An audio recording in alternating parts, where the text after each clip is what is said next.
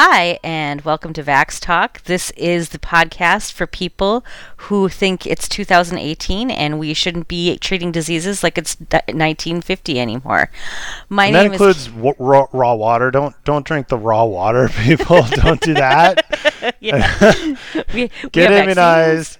Don't drink the raw water. Sanitation, vaccines, the whole bit. Yeah. Modern medicine. It's 2018. We're moving forward. Yeah, we're not doing polio and E. coli water anymore. None of that. We're progressive. My name is Karen Ernst, and I am the Executive Director of Voices for Vaccines. And I'm Nathan Boonstra, General Pediatrician here at Blank Children's Hospital in Des Moines, Iowa. And we are talking today about HPV and cancer and vaccines. And we will, later in the program, we'll be talking to Tamika Felder, who is one of the co-founders of Survivor with a C, which advocates for awareness around cervical cancer. So we'll be talking to her in a little while. But first, I want to just before we do our Around the Web, I want to do a few housekeeping things. Next month, we will be talking to Dr. Paul Offit, and he's going to be taking your questions in our Ask Dr. Offit episode. And so how do you get your questions to him? Well, there are several ways. First of all, you can join our Facebook group. Yes, we have a closed Facebook group. Just search in Facebook for Voices for Vaccines Discussion Forum and ask to join. Say that you heard about it on the podcast, and that's sort of an easy in. And you can ask your question there. Yeah, that's where all the cool people hang out. So please do that. There are so many cool people there. Actually, there are a lot of cool discussions that happen there. It's sort of amazing. And the second place you can go to our Facebook page and send us a message with a question for Dr. Offit, or you can email your message to info@voicesforvaccines.org. That's FOR vaccines.org, and just say, this is what I want to say to Dr. Offit, or this is my question I have for him. It would be great if it could be vaccine related. Yeah, ideally. And I'm sure there will be many and varied and colorful in their content. Yeah. And so let's go ahead now and turn to Around the Web. Nathan, what do you have for us? Well, I was mulling over a few different articles to pick, and the one I was most interested in was fairly recent. This was published in Mother Jones. It's called "There is a Whole Cottage Industry of Doctors Helping Parents Skip Their Kids' Vaccines." In California, medical exemptions for shots are on the rise. This is by Joanna Nix. It's coming out in the January-February issue, or is out online. And it goes into, it's a nice little read. It is... it kind of goes through the history, starting with the Disney measles outbreak, and goes into SB 277, which I think everybody listening knows was the law in California that got rid of personal belief exemptions, so that California only allows medical exemptions, and then looks at how those medical exemptions tripled following the passing of that law. So it did phenomenally in terms of getting the immunization rates up for kindergartners, but then those medical exemptions increased, not on pace, not as many medical exemptions as there were personal belief exemptions, still a fraction of those, but tripled. And you wonder, where is that coming from? Is this because, I guess it's possible that people who had medical exemptions just didn't bother to do the paperwork, and then they got personal belief exemptions? So are we seeing the medical exemptions go up in response to that? Are they legit or not? And the evidence kind of says, no, these are probably not legit. Why? Because there's large amounts of clustering of these exemptions in certain areas. So it looks at like certain schools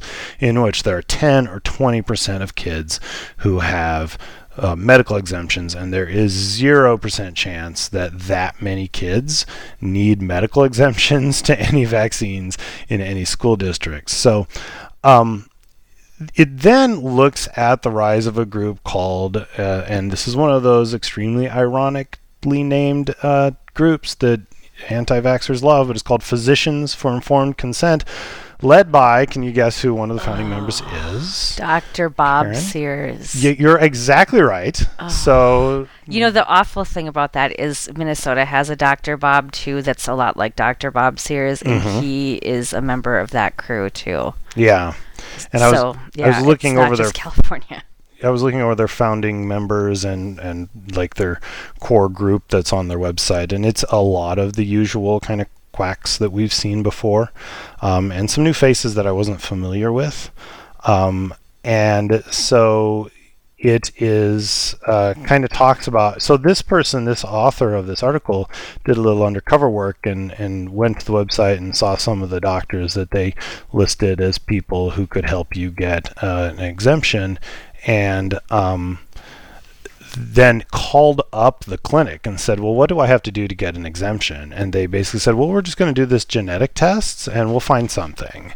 And like the person that they talked to said, well, my own child has a thyroid condition and so doctor gave us an exemption based on that. And, they looked at it, charging money and all that kind of stuff. So it's really interesting article to look at how there is a network of, unfortunately, professional physicians and pediatricians who are less than scrupulous when it comes to ethics in terms of what they will do for money in California. Yeah, that is really disappointing, but also not surprising. No. And as I'm listening to you talk, I'm thinking about how I saw some figures that Mississippi, which of course has never had the personal belief exemption, that their numbers for medical exemptions have also been rising in recent years. Sure. And it's interesting because I even in places where there are medical exemptions, or I'm sorry, non-medical exemptions, like Minnesota, I saw in a Minnesota mommy group on Facebook, one woman talking about how her doctor circles the vaccines that he's okay with them skipping, and I'm like, you're okay. He's okay with you skipping them? I mean, I never like to take anyone's word completely on what their doctor said to them. Right. Yes. But I think there are a lot of people out there who are operating less than scrupulously, less than ethically when it comes to immunizations and their patients. And I know that there has to be some relationship built between parents and physician, as far as listening to the parents and working with them and keeping them on board and keeping them bringing their children into the doctor. Sure. And I'm all for that, but on the other hand, I think there also has to be some amount of, hey, no, the vaccines really are good though. Yeah. And having the MTHFR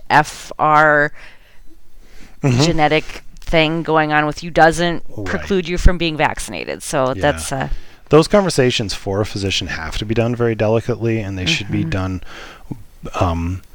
with a lot of kind of your own hesitancy, in that I'm willing to work with families, and as I think people have been listening know, like, I see families that don't immunize their kids.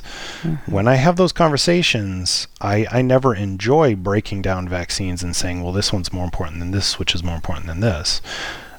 But if I have a family that is hesitant and really not willing to immunize on time, I load that conversation with a lot of, I think you should immunize on time, I think that this is important, I think this is important, but if we're not going to be able to come to that decision, why don't we do this, and let's think about this, and I'm most worried about whooping cough right now at this age, and I try to work with them, but I'm always hedging that with, but the best thing to do is to immunize your child on time.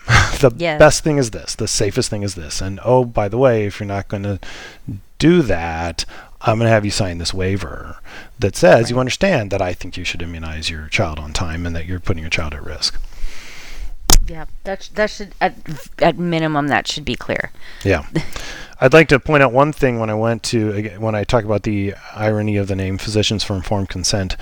When you go to their website, it is entirely about, like, the homepage is all about SB 277, all about this mandatory vaccine law in California. It talks about the work that they've done on it. It talks about how they've helped families, basically in not so many words, it says, yeah, we help families get medical exemptions that they shouldn't have, and we help physicians give them medical exemptions that they shouldn't give. But then when you go to the website or the Facebook page, Guess what the vaccine that they address for the top 6 posts right now on their Facebook page is? It's the one we're going to be talking about today. It's HPV. That has zero to do with SB 277. It's not required for anything. Oh man. So it's pretty clearly an anti-vaccine site dressed, and of course it's all this stuff that they think is bad about the HPV vaccine and all that. It's pretty clearly an anti-vaccine site dressed up as an informed consent site, which is basically how the way this group works. Well, and you can tell when something's purely anti-vaccine when they're talking a lot about HPV in the context of school requirements, because they probably don't actually have any idea what's required for their state. Sure. Because they're against all of them. It's just bad. They're just bad. Don't do any of them. Whereas when I walk into my pediatrician's office, he knows exactly what's required for school entry, and he knows that I'm going to ask for extra vaccines on top of all of what he wants to give me. So, alrighty. Well, I'm going to sort of be a damper right now, talk about what I found on the web, which is important this time of year. I found a mother who is a physician, and her 4-year-old died on Christmas Day from influenza. So his name is Leon Sidari, I believe. His mother's name is Laura. And I'm just going to read what she wrote because it's painful and it's beautiful, and my heart just goes out to her. She writes, "My beautiful, healthy, vibrant 4-year-old passed away on Christmas Day from flu. Leon was sick for less than 24 hours before dying. He had never had a serious illness in his life, but he had not had his flu shot. He was supposed to receive it this week. It is the most helpless feeling in the world, being a physician mom and seeing that nothing else can be done for your baby. For my fellow physicians, friends, and family, I ask that you consider donating to his memorial fund, which will be focused on providing families with sick children assistance at Christmas time. You are welcome to share my post on your personal pages as well." I'm just going to stop. Her name is Laura Therese, so I'll put this in the show notes. Okay, she goes on. "There is emphasis in medical training on flu killing the very young, very old, and immunocompromised. However, it also kills the healthy and strong, and it can kill them fast. Please continue to fight to convince your patients to get the flu shot. According to the CDC, 80 to 90% of children who die from flu-related complications did not have their flu shot, and those children are often kids like Leon. Hug your babies tight. Please use Leon's story to encourage your patients, family, and friends to get the flu shot. I am thankful for this wonderful community to share Leon's message and legacy." So, it really is heartbreaking, and it's so hard that he was scheduled to get the vaccine and didn't. I talk to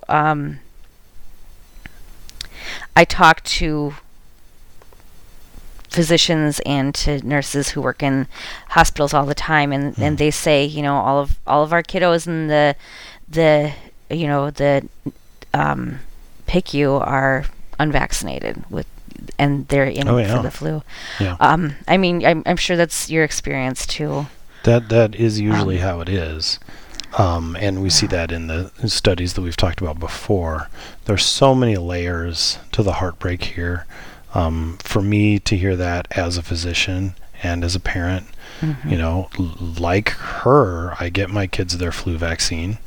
Like her, I'm busy, and it could have happened to me, to not get the vaccine on time, or to put that off. There's so many things to, you have a healthy kid. You think that, it is true that a healthy kid, the chance of a really horrible outcome from influenza is low. So you may not have that on the top of your priority list. And that's understandable. But her messages that she's putting out there are several of them that are worth taking to heart. The first is that influenza can kill a healthy child. It absolutely can, and a great percentage of the deaths that we do see are in kids that do not have other underlying significant contributing illnesses. Also, that it does, getting it done in a timely fashion is essential. So don't put it off. Get it done. You and I are always talking about how we make sure that by November we've got them on board. I think that's what you've always said too, Karen. That everybody who can get the flu vaccine should. And then there's also, if you want to, I can't remember if you mentioned, but she has the GoFundMe now that she's just trying to raise money to help support sick kids, kind of in his name, in honor of him. Right. Yeah. It's not their personal fund. It's they're working to set up a nonprofit, I believe. One related issue to this too is that one of the things sort of floating around when people hear this story, they'll say, "Oh, but my doctor told me that the vaccine's only 10% effective this year." And I feel the need to say that nobody knows how effective the flu vaccine is yet. Those numbers start coming in this month, and then ACIP addresses it in February.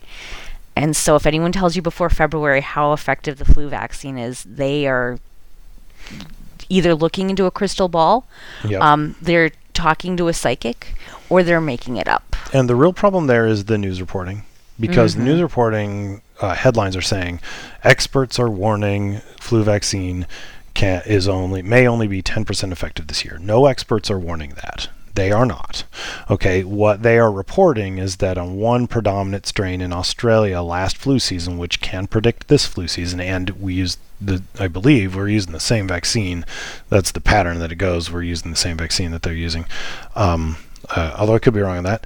That strain is that one particular predominant strain, it was 10% effective against last year. That does not necessarily predict that it's only going to be 10% effective in the United States against that strain. It does not predict that is going to be the predominant strain, although I believe it is showing to be thus far. I will say anecdotally, I've seen a lot of A. It came on strong last week. Last week, I saw 5 kids in a day that all had influenza A. They were all sick. None of them had their flu vaccine. Oh, man. So it is, from my own anecdotal experience, the kids that are getting influenza and getting sick are the ones that are unvaccinated. And also worth mentioning that studies continue to show that if you're immunized and you do get influenza, you still are getting some protection from that vaccine. It's still helping you fight and is likely to reduce your chance of complication, including death. So there's no reason to not get the vaccine. Don't pay attention to headlines. Do what the CDC recommends. And the CDC does have on its website, they address the 10% myth. Yeah. I've got that up if you'd like me to read it. That would be great. Would you? Would you like... I would love to read that. Okay, let me get my reading voice out. Some news reports have claimed the flu vaccine is expected to be only 10% effective this year. Is this true? The 10% vaccine effectiveness figure reported in the news is an Australian interim estimate of the vaccine's benefit against one flu virus, the H3N2 virus, that circulated in Australia during its most recent flu season. In the United States last season, overall vaccine effectiveness against all circulating flu viruses was 39%, and vaccine effectiveness was only a bit lower, 32%, against H3N2 viruses. Vaccine effectiveness against other flu viruses, i.e. H1N1 or B viruses, was higher. The United States has a very robust network that estimates vaccine effectiveness each season. This season's flu vaccine includes the same H3N2 vaccine component as last season, and most circulating H3N2 viruses that have been tested in the United States this season are still similar to the H3N2 vaccine virus. So I'm just going to stop there because it goes on for quite a while. But the CDC, that's not coming from the CDC, that 10% figure. Mm-hmm. It's not coming from, anything other than people, scrambling to say something. Yeah, and they're looking at data that they have and trying to make predictions based on it, but they're not necessarily messaging it accurately.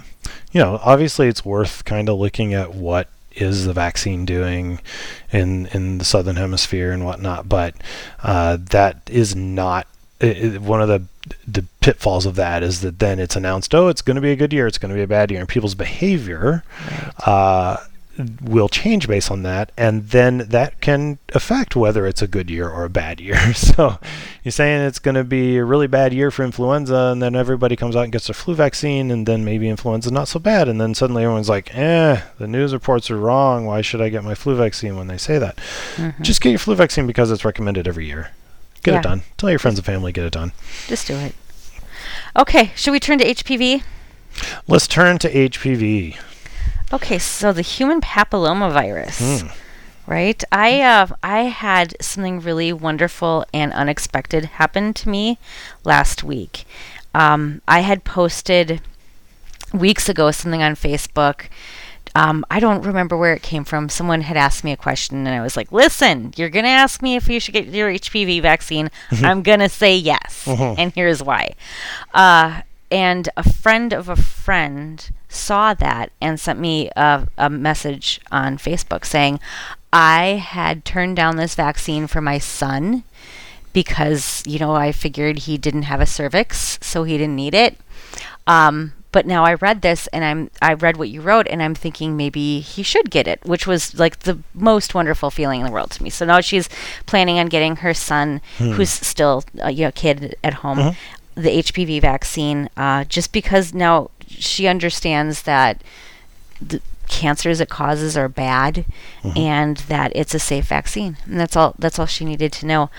So I just kind of want to go through with you what cancers can be caused by the human papillomavirus. So, the most common one that we talk about is cervical cancer. That's the one that is probably the best studied. It's the one that has the most data. It is a major cause in terms of mortality of women. So there are or have historically been about 4,000 deaths from cervical cancer a year. There's been 25 or so thousand cancers, cervical cancers in women a year.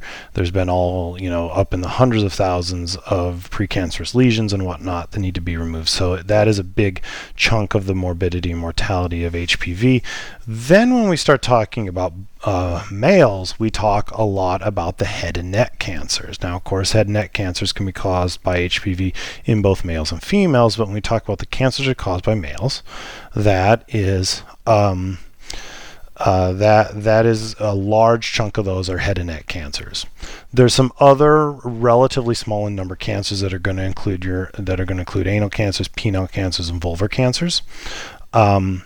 But really, we talk a lot about the cervical cancer and the head and neck cancer when we talk about kind of the bulk of the mortality and morbidity with these.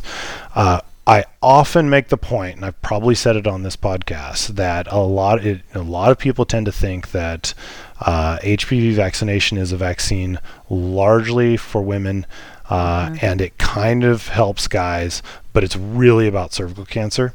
And when you really look at the numbers, that's not necessarily the case. A good third of the cancers that are caused by HPV are in males, and so this is something that is just as important to get for guys as it is for girls.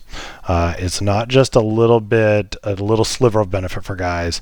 It's not given to guys just to prevent transmission to girls either. It is for males and females both to prevent cancer in both groups. Right. And it has some benefit beyond cancer, too. Correct me if I'm wrong, but genital warts are certainly something worth preventing. Yeah. They're a serious effect on quality of life. So it's interesting. Sometimes I'll talk to an adolescent who will not really think about the cancer side of it, but when I say, this prevents warts on your genitals, then they're like, yes, okay, that I don't want to get. I will get this vaccine. And that's actually, it's interesting too. The adolescents aren't thinking about, in 20 years I could get, throat cancer. But the parents aren't really thinking that either. When I read about little Leon and the flu vaccine, if you don't get your kid a flu shot, your child could have serious consequences in right now. Your child could go to school, someone could cough on him, he could come home, get everyone else sick. It could go downhill from there.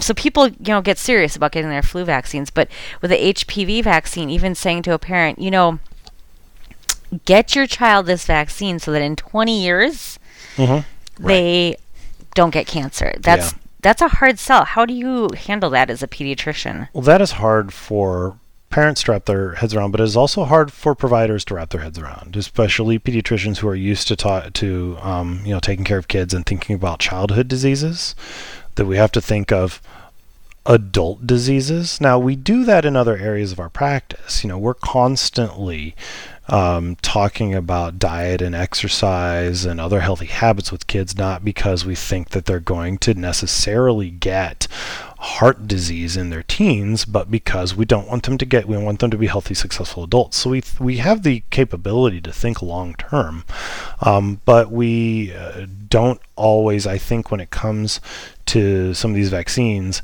the ones that are preventing disease now we're really all about, because we don't want these diseases to spread. And then I don't think we get as enthusiastic about the HPV. And when I say we, I mean not, most of the physicians that I get to interact with, we're all getting very enthusiastic about this vaccine. But I think we know just from data that out there's a fair amount of hesitancy, both in terms of parents and in terms of providers, and that probably has not a lot to do on the provider part in terms of safety. It has to do a lot about with providers in terms of, what kind of conversation am I going to have with this parent? Is this parent going to be hesitant about this? What kind of talk about sex am I going to have with this parent? And providers that aren't confident in that and that don't know how to present it and don't know all the facts necessarily about the vaccine are not as good at recommending this vaccine as others. And so that's what we do a lot, is try to educate providers. I don't think it's as hard to talk to parents as providers think it is, because everybody wants to prevent cancer, and virtually every parent has kind of a connection to cancer, and a lot of them have a connection to the HPV cancers in some way, know somebody. So I don't think it's too difficult to make that connection, for that to connect in parents' minds. And there's actually one really interesting study that I love to bring out that looked at, this gets complicated even for me to say, but it looks at parent perception of adolescent vaccines, including the HPV vaccine. And then it looks at the medical provider's perception of the parent's perception of these vaccines. And whereas the parents pretty much rated them all equally important, the physicians or the providers were kind of like, well, they think that the Tdap is important and they think the meningococcal is important, but they don't think that HPV is as important.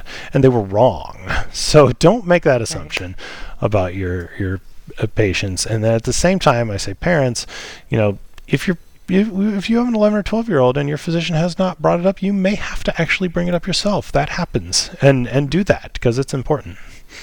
Oh, it's hard. I know. I know as a parent, when you go into your pediatrician, you don't want to, rock the boat. Sure. Yeah. Yeah. So, because the relationship with your pediatrician is a two-way street. So you don't want to displease your pediatrician either. This is the person who saw you bring in your child as a baby, and be like, how do I work this thing, and give you all the advice on it. So you don't want to be like, hey, why haven't you recommended this vaccine for my kid? But it is important. Yeah, it's just as important as having conversations about HPV with our kids, and all of those hard conversations. All of those conversations are very important. So those are the HPV cancers in theory and how we talk about them, but I really want to hear a story from someone who knows intimately what HPV cancers are like. So when we come back, we will be talking to Tamika Felder, who is a cervical cancer survivor.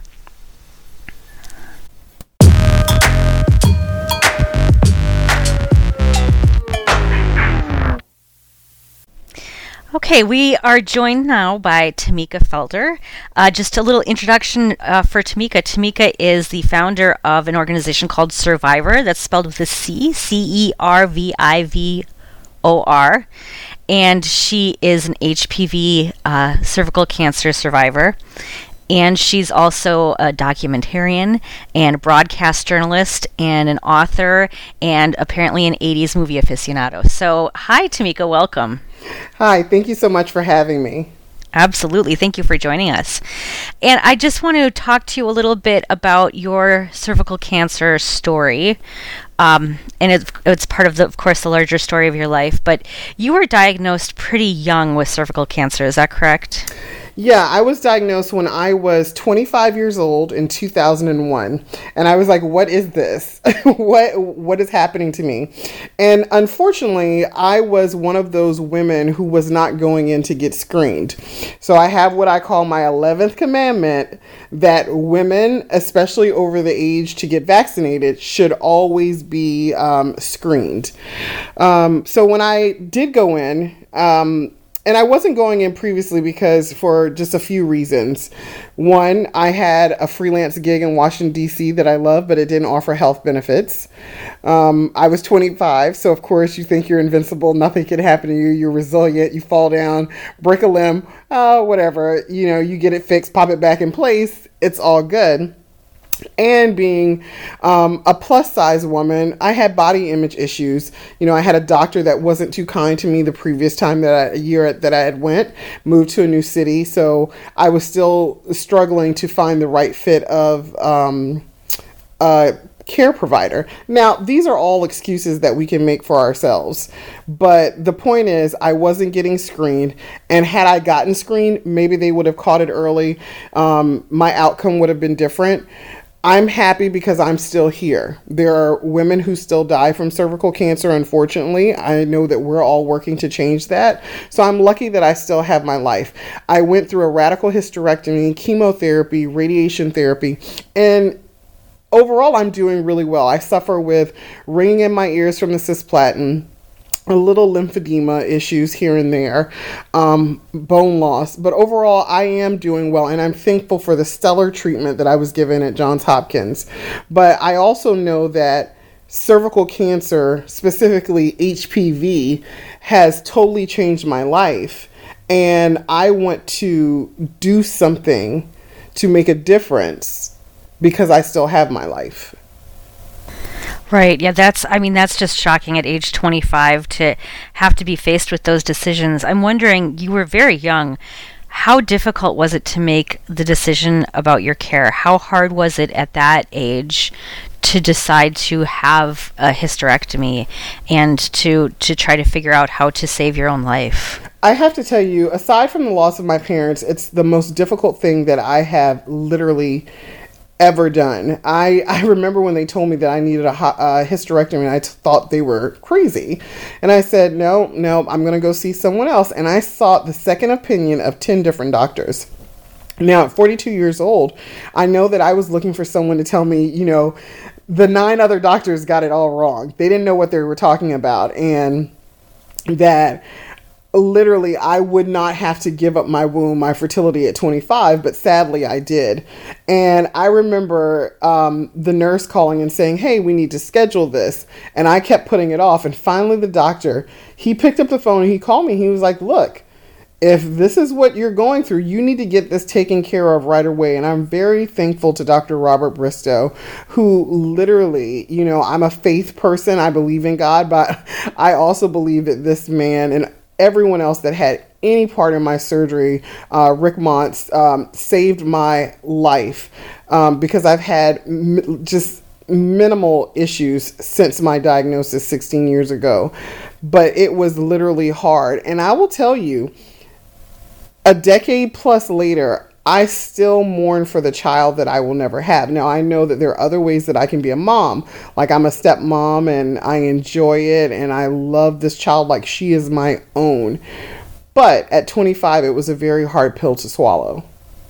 Yeah, absolutely. You know, at that young age, you just don't know what your future holds. And you probably had a vision for what you thought it was going to be, and to have to alter that, I imagine, was very painful. Oh my God. I literally was one of those people like, you know, by this age, I want to do this. By this age, I want to do that. By this age, I want to do that. And cancer came into my life and completely changed it. And I remember when I got the okay that, you know what, we've gotten all the cancer. There's no evidence of disease. You can go forth, live your life. And I thought, okay, I am going to pick up the pieces right where I left off. But I couldn't do it. And I think that's what people don't understand most about a cancer diagnosis. I think family and friends, coworkers, whomever outside of the initial impact, they think, okay, you don't have cancer anymore. You can go back to your old life. And it's why I struggle so much with the term new normal. And I totally understand it, because everything is new, but nothing is normal in a sense of what was previously normal to you. And so a lot of people truly struggle with putting their life back after cancer. And what helped me heal was literally jumping into advocacy and realizing that I could do something to make a difference. And I also had a gift to train other women, other patient advocates, how to use their story and make it count to make a difference. When we talk about advocacy, particularly for the HPV vaccine, we talk about a lot of the barriers that we run into in terms of communicating to providers and communicating to parents. What do you find are the biggest barriers, and what do you find that works, or at least that seems to work for you in the efforts that you've done? So I would say the biggest barriers are that people think that their story can't make a difference. That's one. Two, that if it's HPV related, they don't want to touch it because they feel like they will be scrutinized by family and friends, and they are ashamed. And so we have this campaign called Shame Resilient, where we have women share their scars or share them wearing their lymphedema garments. And there's a quote about kind of what they're feeling in the photo. And we have in big letters, Shame Resilient. You know, a lot of Brene Brown there, teaching, you know, women and now men not to be shameful of their cancer diagnosis, and kind of take that and turn it into something powerful. So definitely there is a barrier when it comes to how the general public feels about people who have HPV, which this is when knowledge is power. You know better, you do better. And I want people to understand, you know, that 80% of the population has the human papillomavirus. This is something that when people are sexually active, everyone is going to be exposed to it. And so the stigma really is silly, and it needs to go away. As a pediatrician, I also want to make sure that this disease is destigmatized. Do you have, in your experience and with the people that you've talked to, what kind of message do you want to give to providers, pediatricians, adult physicians, and whatnot, medical care providers, in terms of how they should approach HPV and how they can help destigmatize this condition? So I'm taking my kid gloves off. Go. I want pediatricians to do their job. I want them to do what they were trained to do. I want them to provide the most current and the best resources for the children that they are caring for. I want them to let the parents know that the pediatricians are doing the job and they care for the child as much as the parents do. I think we live in this culture now where the HPV vaccine came out and, you know, it was just a muck. It was a mess when it came out. Sure. It was, you know, I work in media, and it was a media poop storm, you know. I'll censor myself there. And I think the pediatrician said, you know what? I want no part of this. Some pediatricians, not all, but let me back off of this, because parents are really they are not happy about this vaccine. And I think now, okay, we've had enough data. We know enough. The research is there. Let's make sure that no one dies from this disease. I mean, September of this year, I lost a woman who, in her 30s, and leaves behind a 14-year-old and a 5-year-old. I just went to go visit her family. And it's just difficult. There's another woman, a couple women who are on clinical trials. They're living their lives with cancer.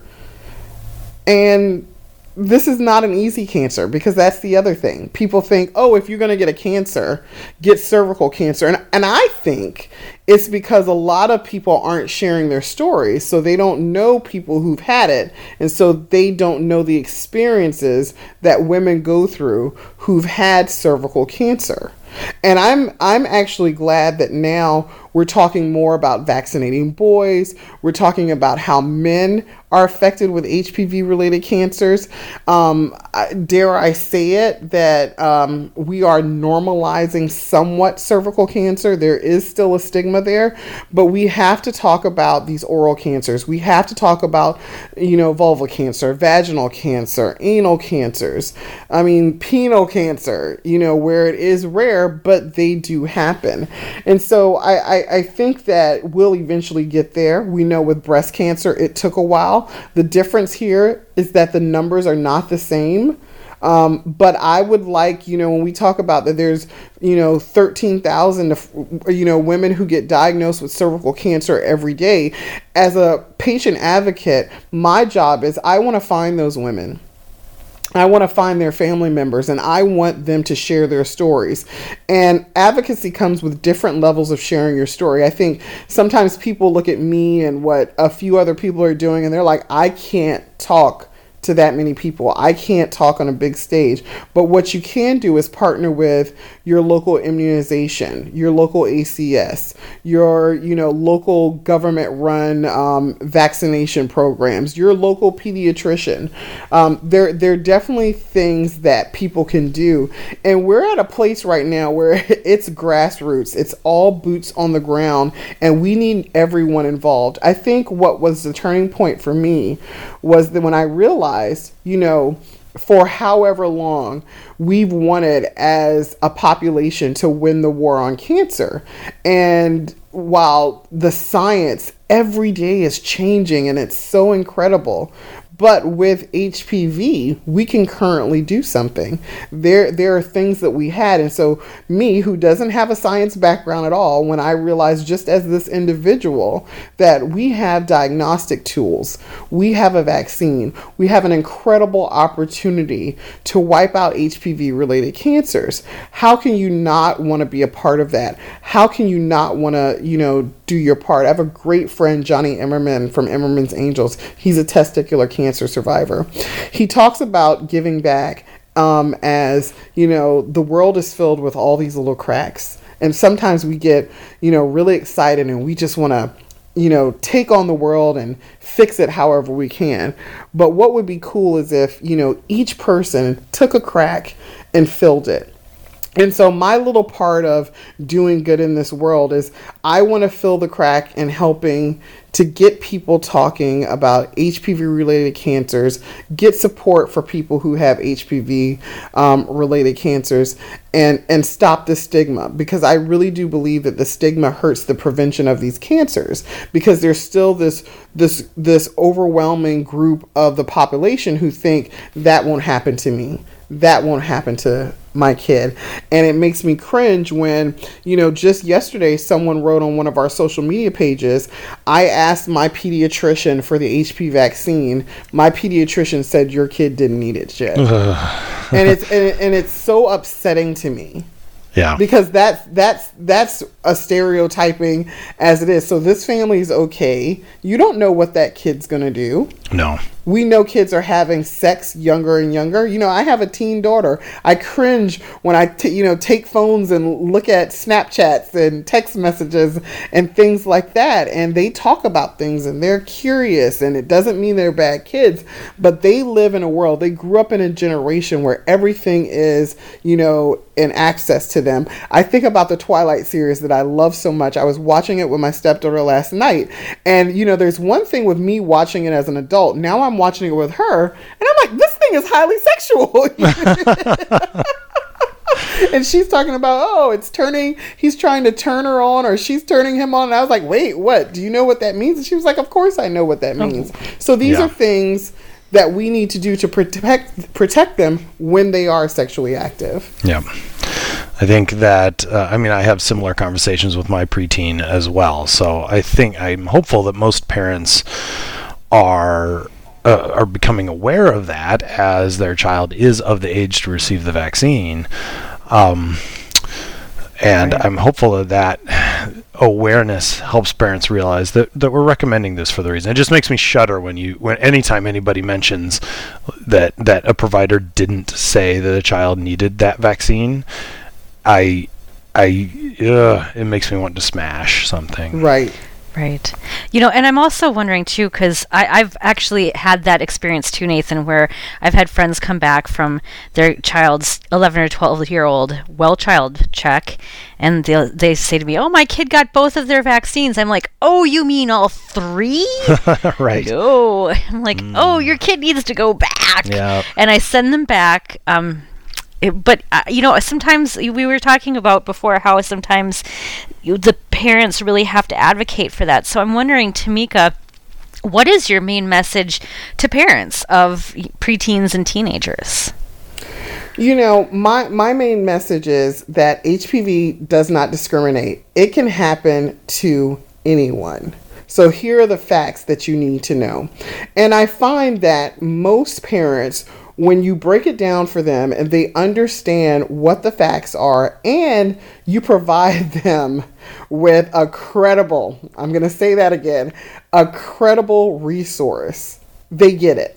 They totally get it. Now, there are some parents, they just believe what they believe. They don't care what you think. And this is how they feel about it. And that's it. And that's their right as a parent. Okay.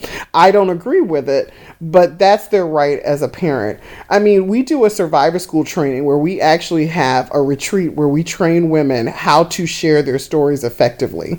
And we had a woman there recently at our school this summer in Florida. She was an anti-vaxxer. I didn't know that going into the school. It's funny, we had this application, they go through all this stuff. Of course, she didn't share that. Oh. And the last day of the school, at the very end, she came up to me and she said, I want to talk to you about something. And I'm like, oh my God, she's hated the school. And she told me, she said, I'm one of the people that you talked about, yesterday.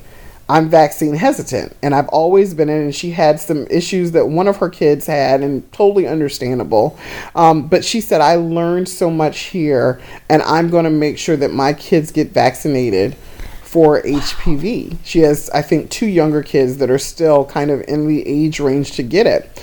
And she said, I totally get it. And it just goes to show when people get the right information and also in the right setting. And I think we've also started behaving in a way that we're going around the HPV vaccine with kid gloves. And so as a patient advocate, I want to share the realities of what can happen to people who have HPV related cancers, because I think people don't understand. I had a legislator in DC tell me, well, you had cervical cancer and you seem fine. Oh, and so then I started telling her, like, I've seen fine, but this is what I've been through. This is what I have to look at every single day when I get dressed. Now, like I said, I had, great health care. I had a great medical team, but the point is to prevent it and not even having to go through it. I'm lucky, I'm blessed that I made it through it, but there's so many people who don't. I recently had to start, getting extra therapy sessions for all the people that we've lost since I've been doing this work as a patient advocate, because it's very hard. You go close to the people, and I'm always thinking they're going to make it. Always. And the truth is not all of them do. And so those are the realities that I want parents to truly understand. And I think for people out there to kind of get at least the beginning of an understanding of that, watching the documentary Someone You Love, I think is a great way to start with that. That's how Absolutely. I first came to know about you, Tamika, was watching that, and I've seen it 3 or 4 times now at this point. And you don't end that with a dry eye. It doesn't really matter who you are. And I understand now you're working on another documentary, and I'm sure that a lot of what you've been saying is going to be in that documentary. Is there more that you'd like to tell us about the angle that you're taking in your new one? So, and I am working on a documentary. My background is in television production, and I've worked on documentaries before. And I was so fortunate to be included in Someone You Love, and so thankful for that experience, because it's helped share even more of our stories and more of the great work that we're trying to do in eradicating HPV. So the documentary that I'm working on is in similar vein, that we'll be talking about HPV, why this silly stigma just shouldn't happen, how most of the population is infected with HPV, and also taking a look at what happens to women. We'll touch on the other HPV related cancers, but what happens to women who get diagnosed early? Because there's a misnomer of the population who thinks, well, they got diagnosed early. They caught it early. They're fine. They're absolutely fine. There's a 30-some-year-old woman who lives in Indianapolis, Indiana. Her cancer was stage 3. But her lymphatic systems, I can't remember right off how many lymph nodes she had removed. Her lymphatic system is so messed up from her cancer surgery and treatment that she has to wear compression garments from head to toe for the rest of her life. She has to give herself self-massages every day. She has to go in for professional lymphatic massages, I think, on a monthly basis. She gets reoccurring infections when the lymphatic system does not work that makes her go into hospital stays. And so these are the things that people do not see when they think of a cervical cancer as an easy cancer, or a cancer that someone brought upon themselves. You see people who did everything they did right, and technology is great. We're so thankful to have the Pap test. We're so thankful for the HPV test. But there are women who fall through the cracks. And sometimes those cancers don't go away, and they live with the cancer. And then it's knowing that they'll eventually die from the cancer. I can't fathom what that would be like. We talk about Someone You Love. And I mean, even having met Kelly, you saw when I met Kelly in the documentary, Someone You Love, I never thought that Kelly would die. And it was so painful to lose Kelly. Kelly was an incredible woman who would have made an incredible advocate. And it makes me sad that Kelly is no longer here with us. And so we're getting to the point where we have to do something. We have to. And so for me, I want to show those voices, and I want to empower the public in knowing that this is something that we all can do right now to make a difference. And it's as easy as vaccinating the next generation. Absolutely. So I'm always very impressed by what you've been doing with Survivor. Can you tell everybody just sort of what are the pieces of Survivor, and how does it work, and who's helping you out with it, and what all have you done? Sure. It's funny, sometimes I feel like it's completely taken over my life. It's a volunteer-run nonprofit, but I feel like it's my second job. Actually, I feel like it's my first job, because I feel like everything comes in second to Survivor. And probably my husband and my stepdaughter feel the same way. So I'm working on that for 2018. But the truth is, Survivor, I get teary-eyed thinking about it. I may not have physical children, but Survivor is my child. Survivor has helped me kind of make sense of all of this that has happened to me. And so Survivor came out of selfish reasons, because I didn't want to be alone. Back in the arc ages of 2001, I, thought that I was all alone. There was Christine Bays and a few other people. But I was like, gosh, there has to be more people who've experienced cervical cancer. Why can't we rally together and get a walk and do things like that, which we did do. We had the first national walk for cervical cancer in Washington, D.C. We don't do them as often as we used to, but we're going to be doing them again this year. So we have our PAP Rally and Run. That's the name of our walks. We also have Survivor School, which is kind of like our big thing. I had women who would come to me and they say, you know what, I want to share my story, but I don't know everything about HPV. I don't know everything about cervical cancer. I don't even want to talk about the vaccine because that just scares me, and people get, ugly on social media. I don't want to do it. And so we created Survivor School as an advocacy retreat, an educational tool to arm women, patient advocates, with everything they needed to be able to talk about this stuff. Because if you're going to talk about HPV, you need to know how to talk about the HPV vaccine effectively. You also need to learn how to deal with social media bullying, which does happen.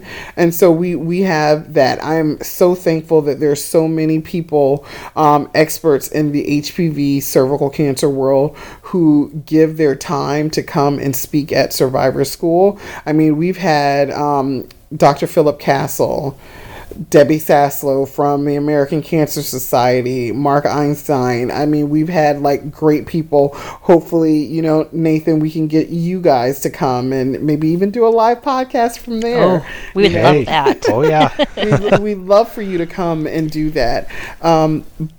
So Survivor School is our big thing. And then from there, we have a huge social media presence. And I have a love-hate relationship with social media. I love it because it's the way, like, you can get instantaneous, news. You know immediately what's going on. But it's also a playground for people to share, it's the buzzword now, fake news. Oh, and know. A lot of times they're clickbait articles and people don't even read the articles before sharing it. And so that becomes the gospel. That becomes the truth. One of the biggest things on social media that we come up against is the headline that says leading Gardasil researcher comes clean about the HP vaccine. And I actually, I'm trying not to get on my soapbox, but I have This is a place for soapboxes. This is basically a digital soapbox. It is a giant soapbox. Jump up. I have friends who were there for me. I mean, when I opened my eyes in the hospital, there's some of the, I had a crowd of people standing there, the doctor's like, you all can't be here. I mean, they prayed for me, and, they know my story. They know that I'm not this bad person that was sleeping around with the football team and this person. And not that stuff even matters, but they will get on social media and they will share that particular article and they'll tag me in it and say, what are your thoughts on this? My thoughts are all 4-letter words. Exactly. And I mean, I have a friend who's a nurse, and she said, there's no way I would give my children, she's got 3 children. She's like, there's no way I would give my children this vaccine. I've just heard too many bad things about it. Too many people have died from it. I'm just not doing it. So she's highly intelligent, well respected. But now she's telling, her 500 plus people or however many people she has on her Facebook page and Instagram, how she feels about this vaccine. So those followers are like, she's a nurse. She must know what she's talking about. Now they're going to take that and they're going to share it with their friends, and then so on and so on and so on. And so really, we also learn how to combat against those types of things. Now, in some cases, you're just not going to win, but we give them effective tools how to deal with it, how to use their personal stories to say, hey, did you look here? You're saying these many women died from it. Where'd you get that source? How can we prove it? And so we've gotten really good at working together collectively, because I remind the ladies that we are small but mighty. And, you know, the thing that the anti-vaxxers have going for them is that they are well organized. And so what I'm trying to get people to realize is that we have to be well organized. Now, we don't have to sling mud and, you know, get dirty, but we always have to go in with credible resources and knowing what we're talking about, what is factual and what is untrue when it comes to the HPV vaccine. And it is really just incredible to me that we have this unique opportunity to wipe out this virus that causes these cancers, but because of SEX, people have lost it. Yeah, it's interesting how it ties in when we talk about the vaccine and the anti-vaccine pushback, how that ties in to the stigma that we've been talking about, because, you know, most of these groups, they're against all vaccines, but the HPV has a special place for them that they target and stigmatize and draw into the whole kind of stigmatizing sex conversation and all that to make this into a boogeyman, when the reality is, and it's worth, you know, saying it again, this is an exquisitely safe vaccine. It is the testing that's been done on this in tens of thousands, and the post licensure monitoring that's been done. The studies have been done by independent groups. Sorry, I'm going to get on my soapbox again. The study done by independent groups, the studies done by government groups, just broad studying for different kinds of outcomes, studies that are done when individual concerns pop up or anecdotes pop up or are reported, have all shown this to be extremely safe. There's zero reason to not get this vaccine compared to other vaccines when you have any concerns about safety, because this is an extremely safe vaccine that saves a ton of lives. And one of the things that Karen and I will often do is compare the deaths from cervical cancer and the other HPV cancers to deaths from other vaccine preventable diseases. And they kind of, well, you know, Karen made this great graphic that just shows this huge kind of amount of surface area of deaths from HPV compared to smaller areas of like other diseases. Measles, yeah, when you think about it that way, it's pretty mind-boggling that people don't just line up and beat down doors for this shot. And it makes the shot a no-brainer. Mm-hmm.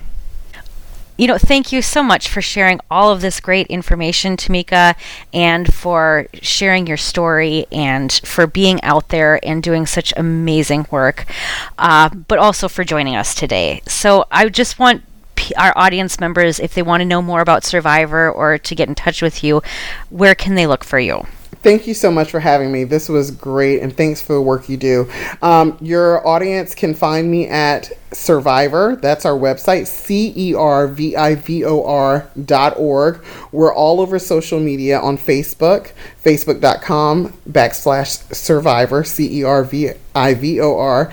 And we're on Instagram and Twitter and Pinterest at I Am Survivor. And we love anyone out there, whether it's cervical cancer or some other HPV related cancer, to join us. You are more than welcome. Excellent. And, you know, Nathan and I always like to leave a call for action. I think Survivor is a great website, and I think the call to action is to go check out Survivor. And I also like another website people can check out if they want to know more about HPV vaccines. I always recommend the Vaccine Education Center at Children's Hospital of Philadelphia has a look at each vaccine, and their look at HPV vaccine is excellent. Do you have any suggestions, Nathan? Well, I was just wondering, Tamika, if you know where someone could watch Someone You Love, if that's available online, or how that would work at this point. Yeah, Someone You Love, they have a website, and I believe it's someoneyouLove.com, and you can go and you can get you can purchase it. I think it's $25 to watch it at home, and then if you want to do a bigger theatrical type of viewing, there's a fee for that. But there are actually a few states where they have licensing deals: Maryland, Indiana, I can't remember the other states where you can actually watch it for free. And it's definitely, I would say, especially during the month of January for cervical cancer awareness, do it. But you can watch it anytime. Another thing you can do is check out our first ever Voices for Vaccines VaxTalk podcast, in which we talk with the director of Someone You Love, and which is Frederic Luminaire. I'm going to say that wrong. Sorry. Yeah. And Christine Bays, who was in it. Bays. So it was a great podcast. One of my favorites. we love doing it. Absolutely. Thank you. Well, I think that's all for today, folks. Thanks, everybody, for joining us. Please subscribe on iTunes or Google Play to VaxTalk and a bunch of other places, wherever you find your podcasts. My name is Karen Ernst, and I'm the Executive Director of Voices for Vaccines. You can find Voices for Vaccines at voicesforvaccines.org. And I'm Nathan Boonstra. I'm General Pediatrician at Blank Children's Hospital in Des Moines. You can find me on Twitter at PedsGeekMD and also on Facebook and my blog, PedsGeekMD.com. And don't forget that January is Cervical Cancer Awareness Month. Thank you. Bye-bye. Bye-bye. Okay. I'm sorry, I just messed that up, so I'm going to talk a little bit because I got lost right in the middle. Do you want me to go back where I say that again and not mess up Frederic Lumiere's name? No, I want to keep that in. I want you to call him Luminaire because that's... Luminary. Luminary, Frederick, whatever. I used to call him that. Don't feel bad. The Luminary, yeah. All right, I'm going back into This can be our stinger now. Can you put this as a stinger? That'd be great. I wish. Oh, you can't? Oh, stingers are great.